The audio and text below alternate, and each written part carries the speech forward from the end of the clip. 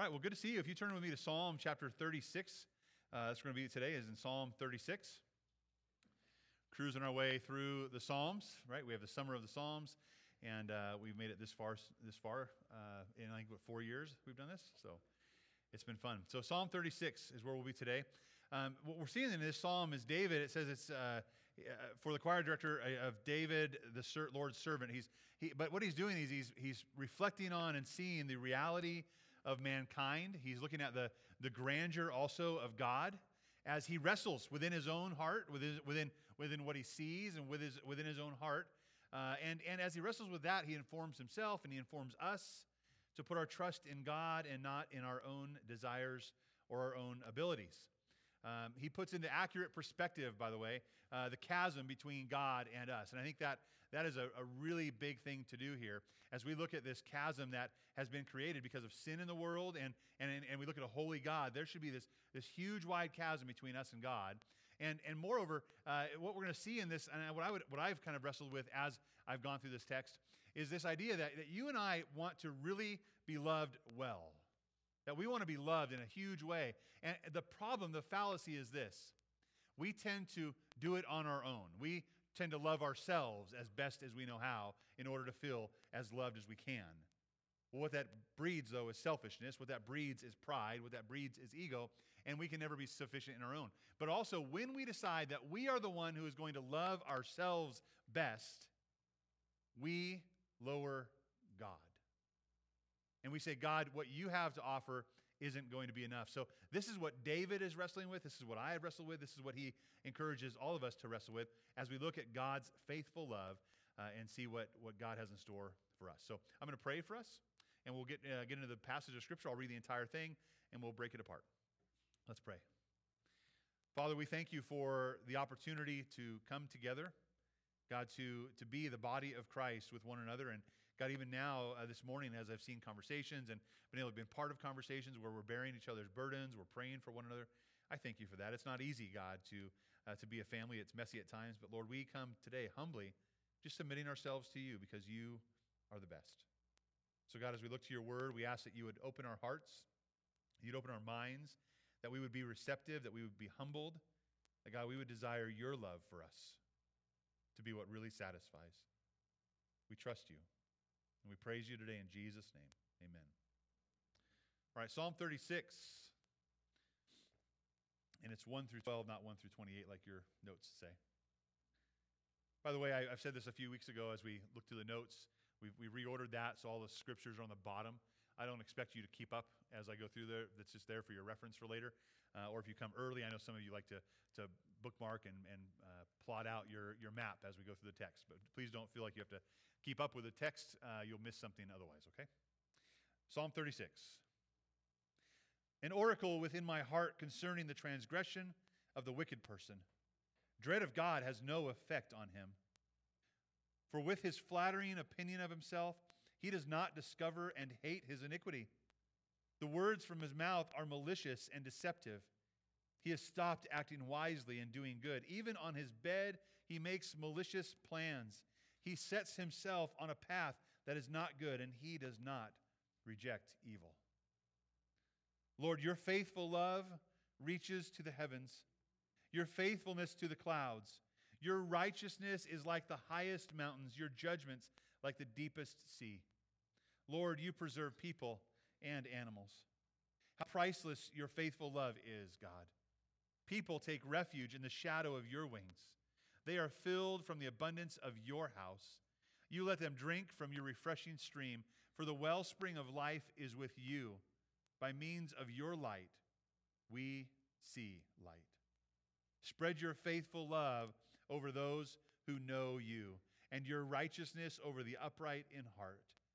Do not let the foot of the arrogant come near me, or the hand of the wicked drive me away. There, the evildoers have fallen. They have been thrown down and cannot rise. This is the word of God. All right, so we're in Psalm 36. We're going to look at God's faithful love. And number one, as we look at God's faithful love, what we see is that it exposes the depth of human sin.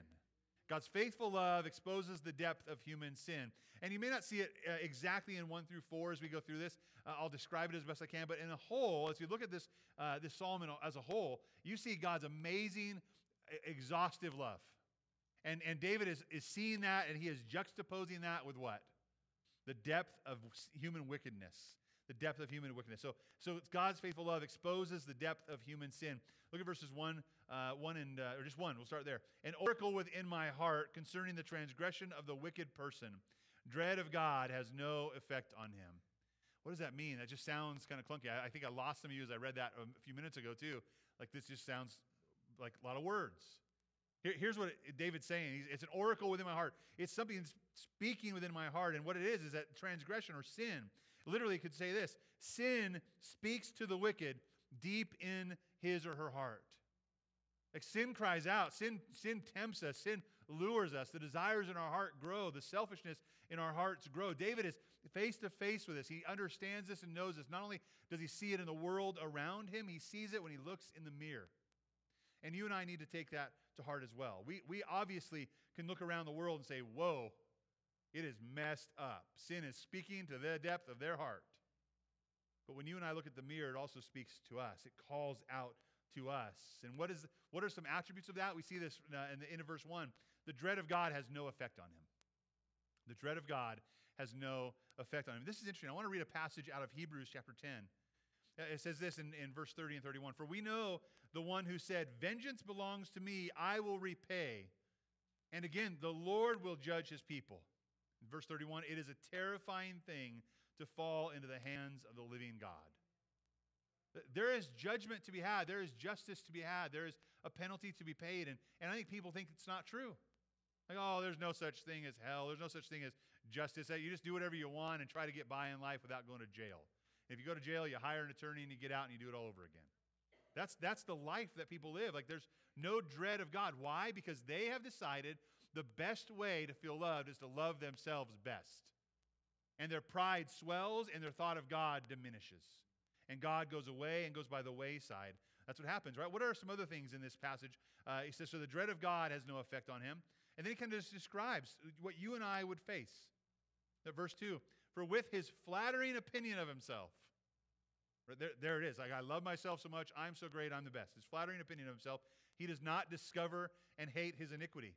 If I think so highly of myself, I'll never see my own sin. Verse 3, the words from his mouth are malicious and deceptive. He has stopped acting wisely and doing good. When you don't want to be a wise person, you're going to end up being what? Dumb, a fool. In fact, I'm going to read a passage out of Psalm 94 for you, Mike. As I read this, I felt like, man, this is something we teach our kids. You don't say this, children.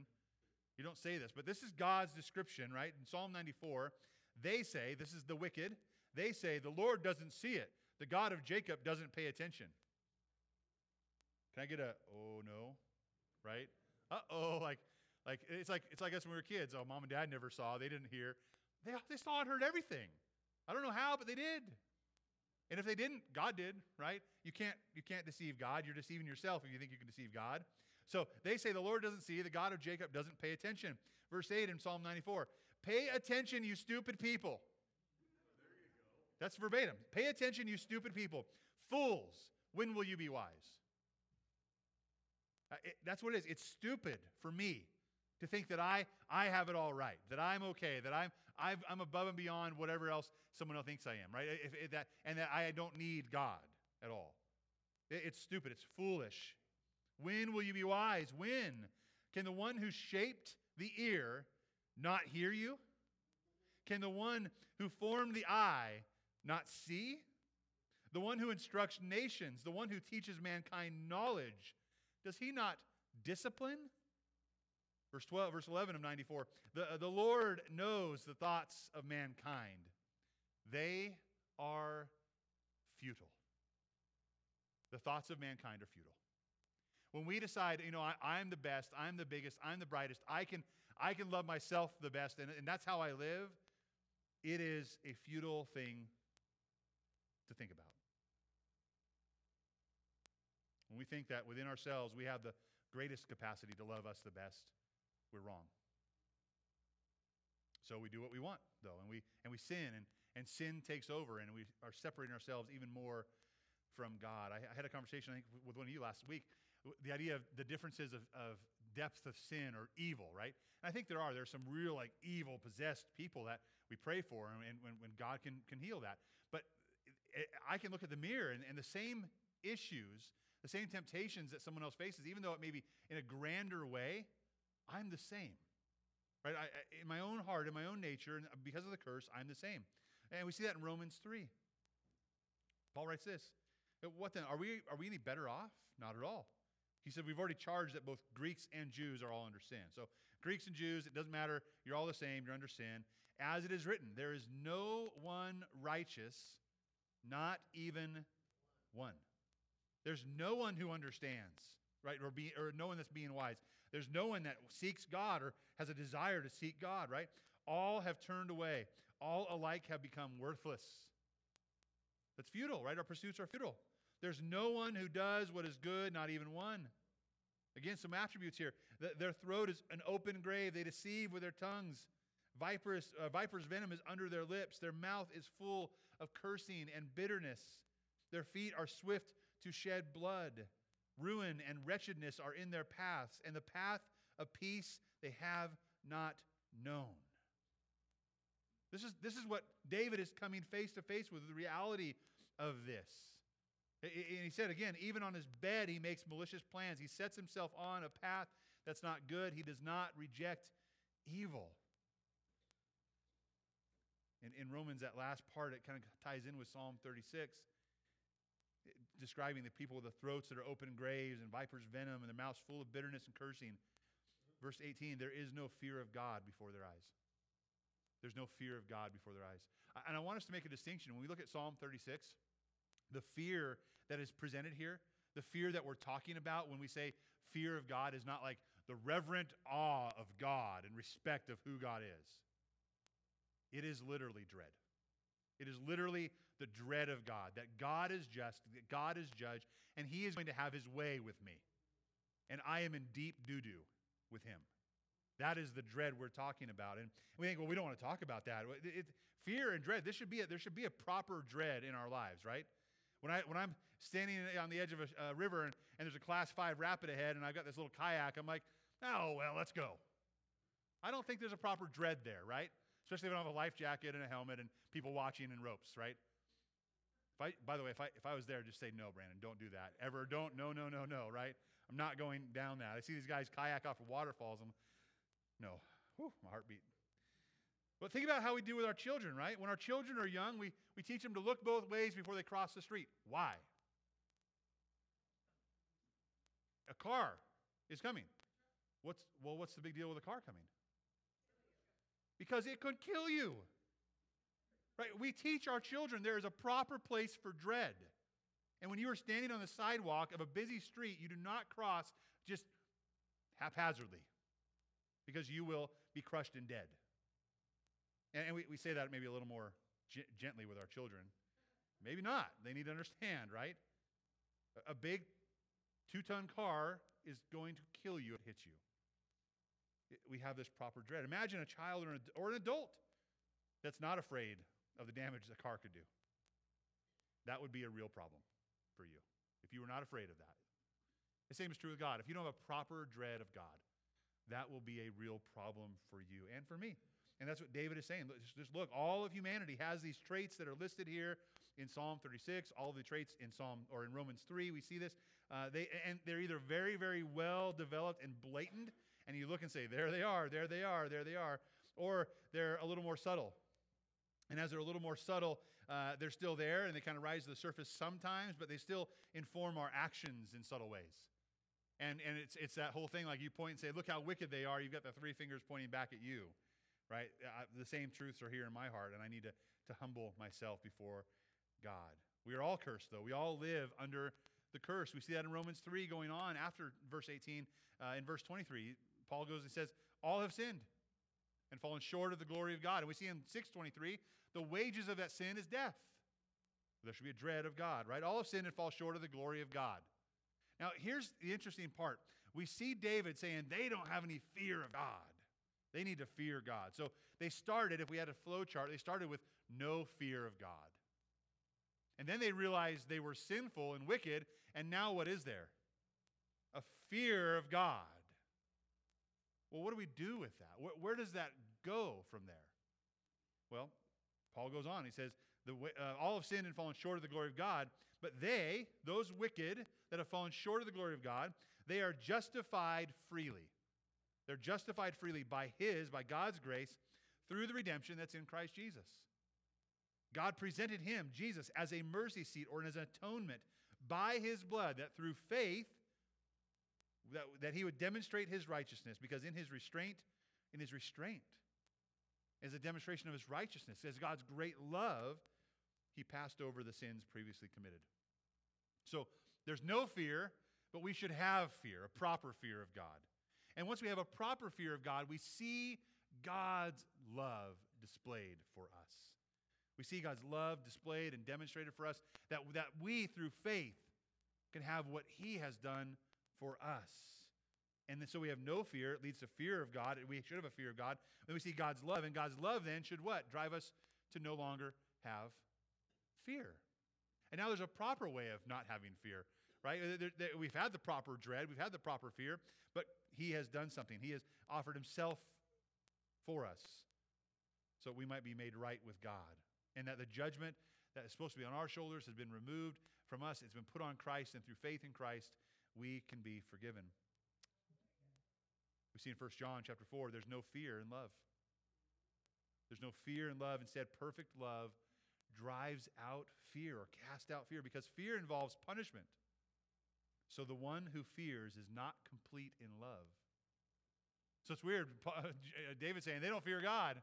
And John's saying, man, if you're afraid, you don't have a complete love. But we have to have no fear at some point. And then we have to say, no, I dread God. I have fear. But God's perfect love, what he's done for me, what he's done for you, could cast out that fear. Do you know how we are complete in love? He says, the one who fears is not complete in love. So you know how we are made complete in love? Through faith in Jesus Christ. And until we have a proper fear and see that God's love was shown as he poured himself out for us on the cross, and as God's wrath was poured out on Jesus on that cross against us, but put on Jesus instead, until we see that, we can't have proper faith either. So we have to have a proper fear so we can see God's amazing love and lead us to a proper faith, which then we have a faith in Christ. His perfect love casts out all fear. We see God's faithful love exposes the depth of human sin. We see how bad we really are. And this amazing, steadfast, faithful love, this mercy of God, is that special word. Remember what this was? Hesed, right? God's hesed love, his covenantal love, his love that is in view and in line with his covenant-keeping promise to us. It's an enduring love. It's one that holds on to us tight. And so now David sees and understands the reality of sin and the depth of sin, and he's getting this glimmer because he knows the depth of God's love, and we're going to look at that next. God's faithful love, number 2, is inexhaustible, and it's satisfying. God's faithful love is inexhaustible, and it's satisfying. So we saw the reality of sin. Now we see the reality of God's love. Let's look at Psalm 36, verse 5 through 9. Lord, your faithful love, here it is, a faithful love, hesed love, it reaches to the heavens. Your faithfulness to the clouds, your righteousness is like the highest mountains, your judgments are like the deep sea. Lord, you preserve people and animals. I want to just stop there for a minute. Your faithful love, right? There's 4 qualities we see here. God's faithful love, his steadfast love, his covenantal love for us. His faithfulness, and that goes hand in hand with his love, his faithful love.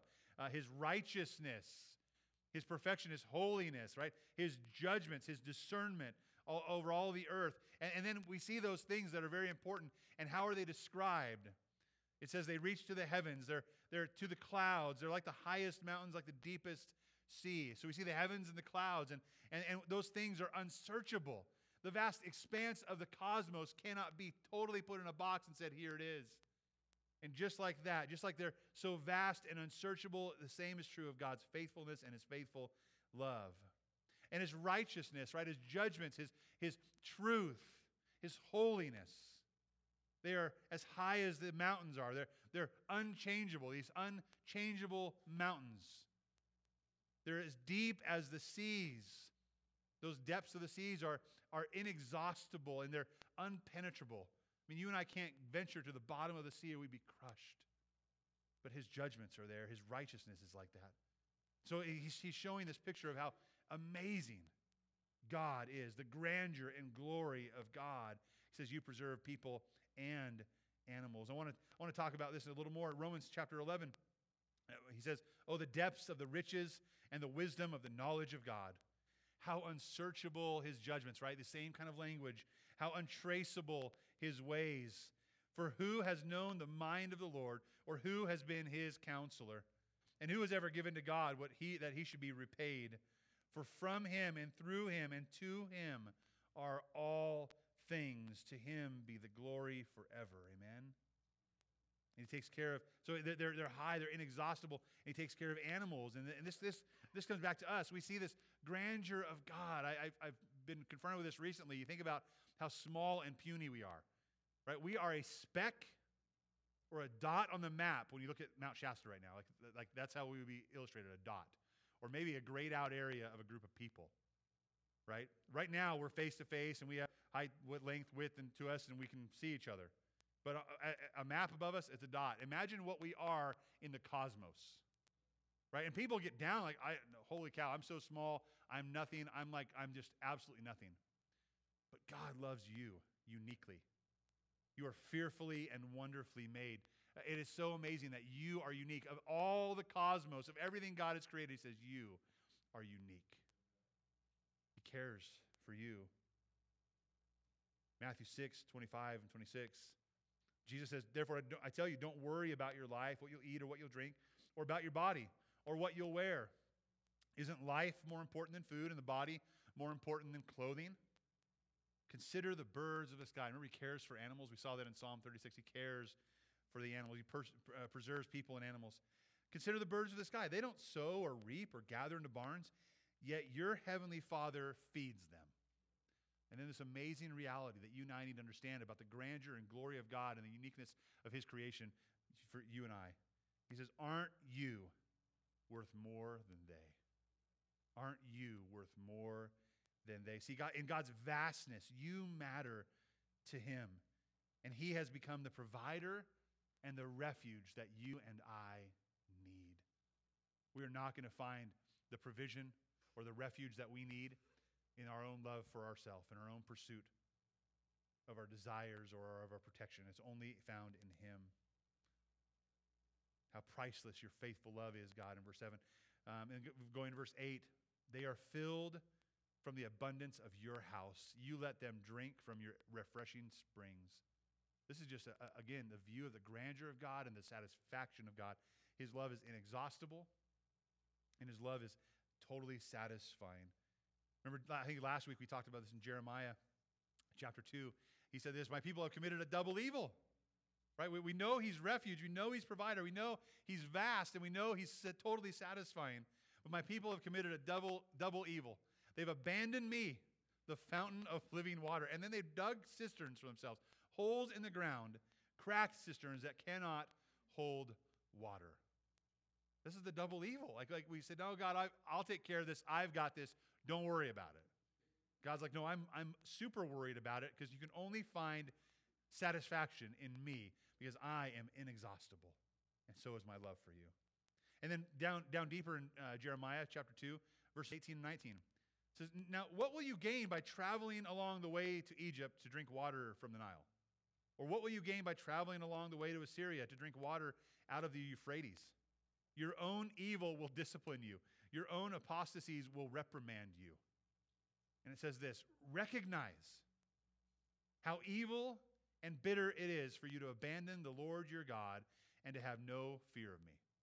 This is what God says. He said, like, if you're searching for love in all the wrong places, you better recognize how bitter and evil that is, because you will never find it there. You'll always find it in me. This is the declaration of the Lord God of armies, he says. See, the wicked, they feed on flattery. They feed on malicious thoughts. They feed on wanting to be safe and secure by their own will. But the righteous, they feed on the Lord's rich blessings. They feed on the Lord's exhaustive and satisfying streams of refreshing water. They feed on Him because in Him is life. He says that in verse 9, for the wellspring of life is with you. So David said, God, you're the wellspring of life. By means of your light, we will see. John 8:12, Jesus said, I am the light of the world. We want to see He's the light of the world. Anyone who follows me will never walk in darkness, but will have the light of life. It's in Christ that we're fully satisfied. It's in Christ we have full refuge, and it's in His exhaustive love that we are fully forgiven and satisfied. God's love is inexhaustible for you.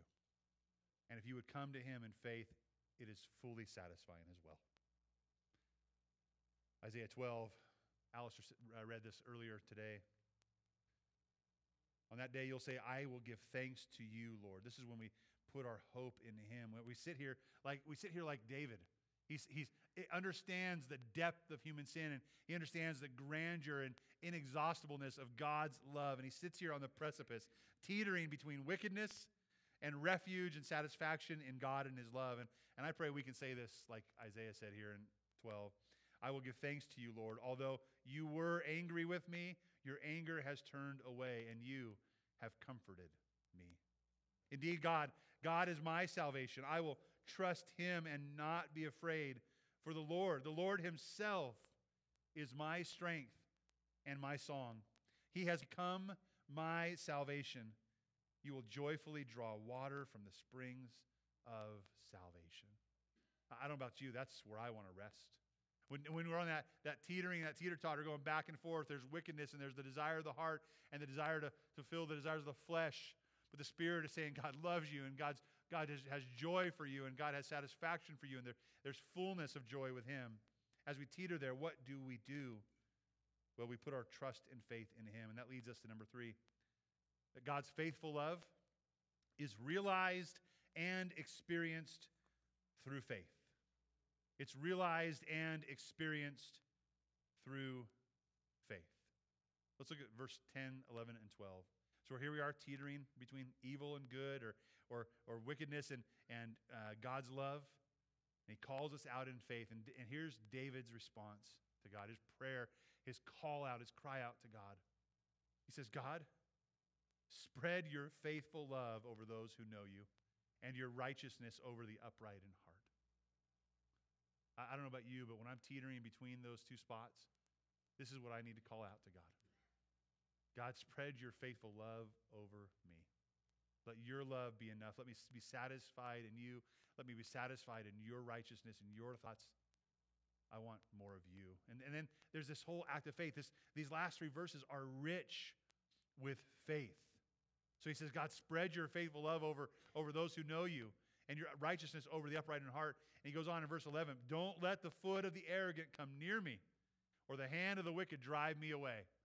So he puts himself under God's provision and says, God, this is where I want to stay. And what he knows, this last verse, verse 12, is this is an act of faith. He says this, he says, look, there, the evildoers have fallen. They have been thrown down and they cannot rise. I don't think that this was actually something that happened right before his eyes. I think this happened before the eyes of his heart, the eyes of faith, that he said, there, I put my faith and my trust in God. Therefore, I am safe and secure with Him. These guys are going to fail. They will not come against me anymore. And verse 10 seems to mirror verse 5. Verse 5 states the reality of God's love, right? And His faithfulness. But verse 10 expresses his longing. David's longing then now to personally experience it. Now, isn't that true, though? It's one thing to know about God's love. It's one thing to say God is faithful and He has faithful love for us, and you can be satisfied in Him. It's one thing to say that and to know that. But it's an entirely different thing to what?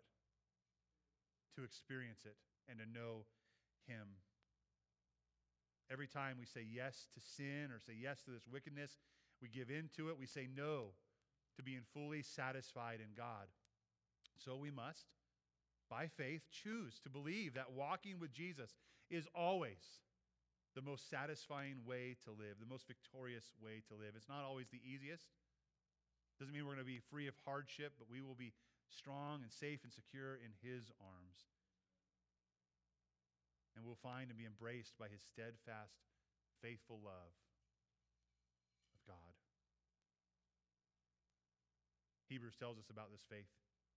Faith is the reality of what is hoped for. It's not, man, I hope this is going to happen. My hope is firmly planted in Christ. And I know that there is victory there. I know there is safety there. And I am going to live like I know it. It's the reality of what is hoped for, the proof of what is not seen. Peter talks about this in 1 Peter as well, this hope. He says, blessed be the God and Father of our Lord Jesus Christ. Because of his great mercy, right? This inexhaustible, steadfast, faithful love. Because of the great mercy that he's given us new birth into a living hope. A living hope, an active hope. A hope that says, this has been defeated. I am his through the resurrection of Christ from the dead. And into an inheritance, right? What is an inheritance? Is it something that you get right now? It's something you look forward to, right? It's like it's going to come one day. We are going to be co-heirs with Christ in God's kingdom. So he's given us this living hope and into an inheritance that is imperishable, undefiled, and unfading, kept in heaven for you, for me. This is the hope we have in Christ. This is how inexhaustible his love is. This is how fully satisfying he is when we put our faith in him. He says you are being guarded by God's power through faith. You're being guarded by God's power through faith for a salvation that is ready to be revealed in the last time. You know what he's saying? When you put your faith and hope in an inexhaustible love of God, in a fully satisfying love of God, that faith we realized right now, and your hopes and dreams are all right there on the cusp. They're true. That God says, I'm guarding your faith. I'm guarding your salvation. It is ready to be revealed. You have it. So what do we do? Well, I think one of the things we need to do is get off of the fence. I think we teeter too much between the ways of the world that are wicked and evil and don't show any dread of God.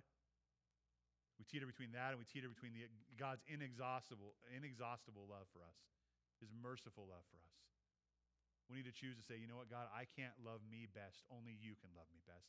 And you did that. You showed me when you died on the cross for my sins. So I'm going to trust in you. And we let him become our refuge. We hide and find ourselves secure in the shadow of his wings. And in him, in Christ, along with all of those who call on him in faith, you and I can rest assured that his love will be enough for us, that he will be our refuge. Amen? Would you stand with me as we pray and then continue to go into our time of worship? I couldn't find this book. Before we pray, I couldn't find this book. The worship team's going to come up. I wanted us to think about this children's book. It's called Guess How Much I Love You, and it has little nut brown hair and big nut brown hair, his dad, and it goes back and forth talking about how much they love each other, and so in little nut brown hair, he tries to convince his dad how much he loves him.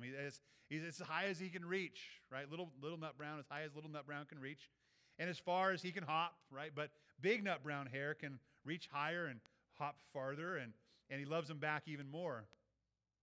And then little nut brown hair says, I love you all the way down the lane as far to the river. I love you across the river and over the hills, said big nut brown hair. Finally, little nut brown hair looked up to the sky and said, I love you all the way to the moon. And he fell asleep.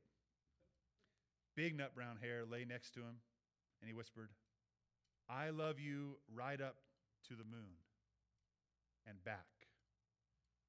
You see, God's steadfast love is even better than big nut brown hairs. He loves us to the moon and beyond.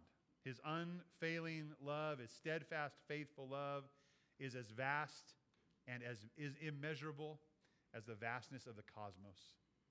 There are no limits to his loving commitment to his people. Amen?